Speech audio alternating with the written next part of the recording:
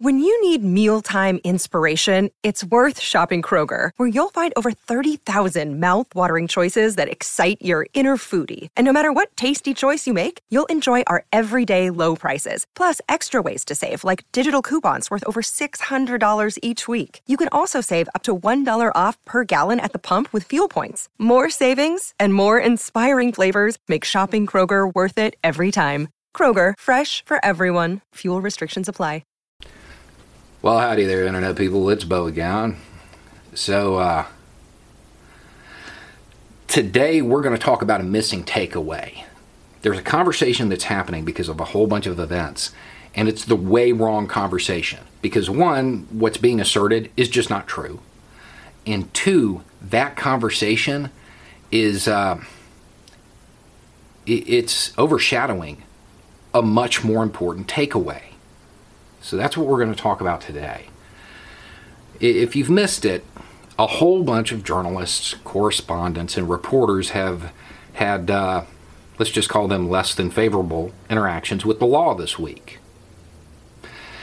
The takeaway that's being discussed is that, well, these actions, they're going to have a chilling effect on free speech.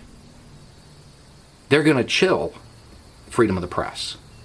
The takeaway being that the journalists, correspondents, and reporters that ride into events like that, well, they're going to stop doing their jobs because of this. Okay, that's just not true. that is not true. I happen to know a few journalists like that go to those events, or that used to. No, it's not going to chill them. It's not going to deter them from doing their job. They love that stuff. That's not a traumatic event for them. That's a cool story to tell later. Now, if it was more severe, more prolonged, maybe. But right now, no. No, it's not even a worry. I know a lot of journalists who actually really enjoy that type of stuff. I mean, they love it. I'm looking at you, Ford Fisher. But this whole conversation is overshadowing something much more important. None of these journalists were threats. None of them were threats. None of them could be mistaken as a threat, but they had force used against them.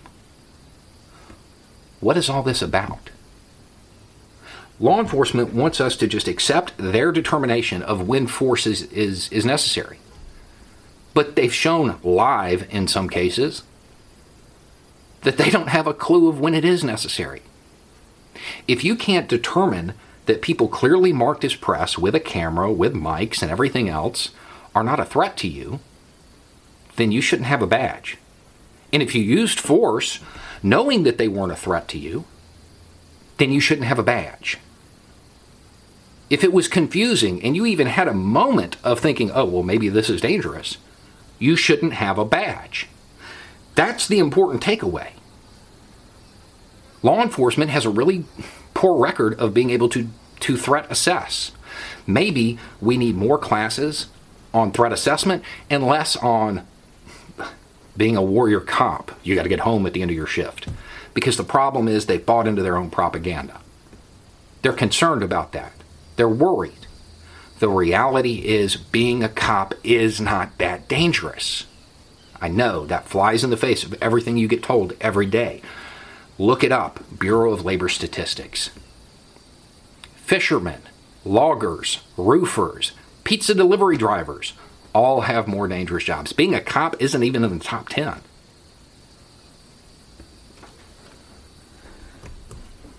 I would suggest that the fact that the majority of this country holds their pizza delivery driver to a higher standard in regards to the accuracy of their order than they do law enforcement in regards to the accuracy of their bullets might be part of the problem.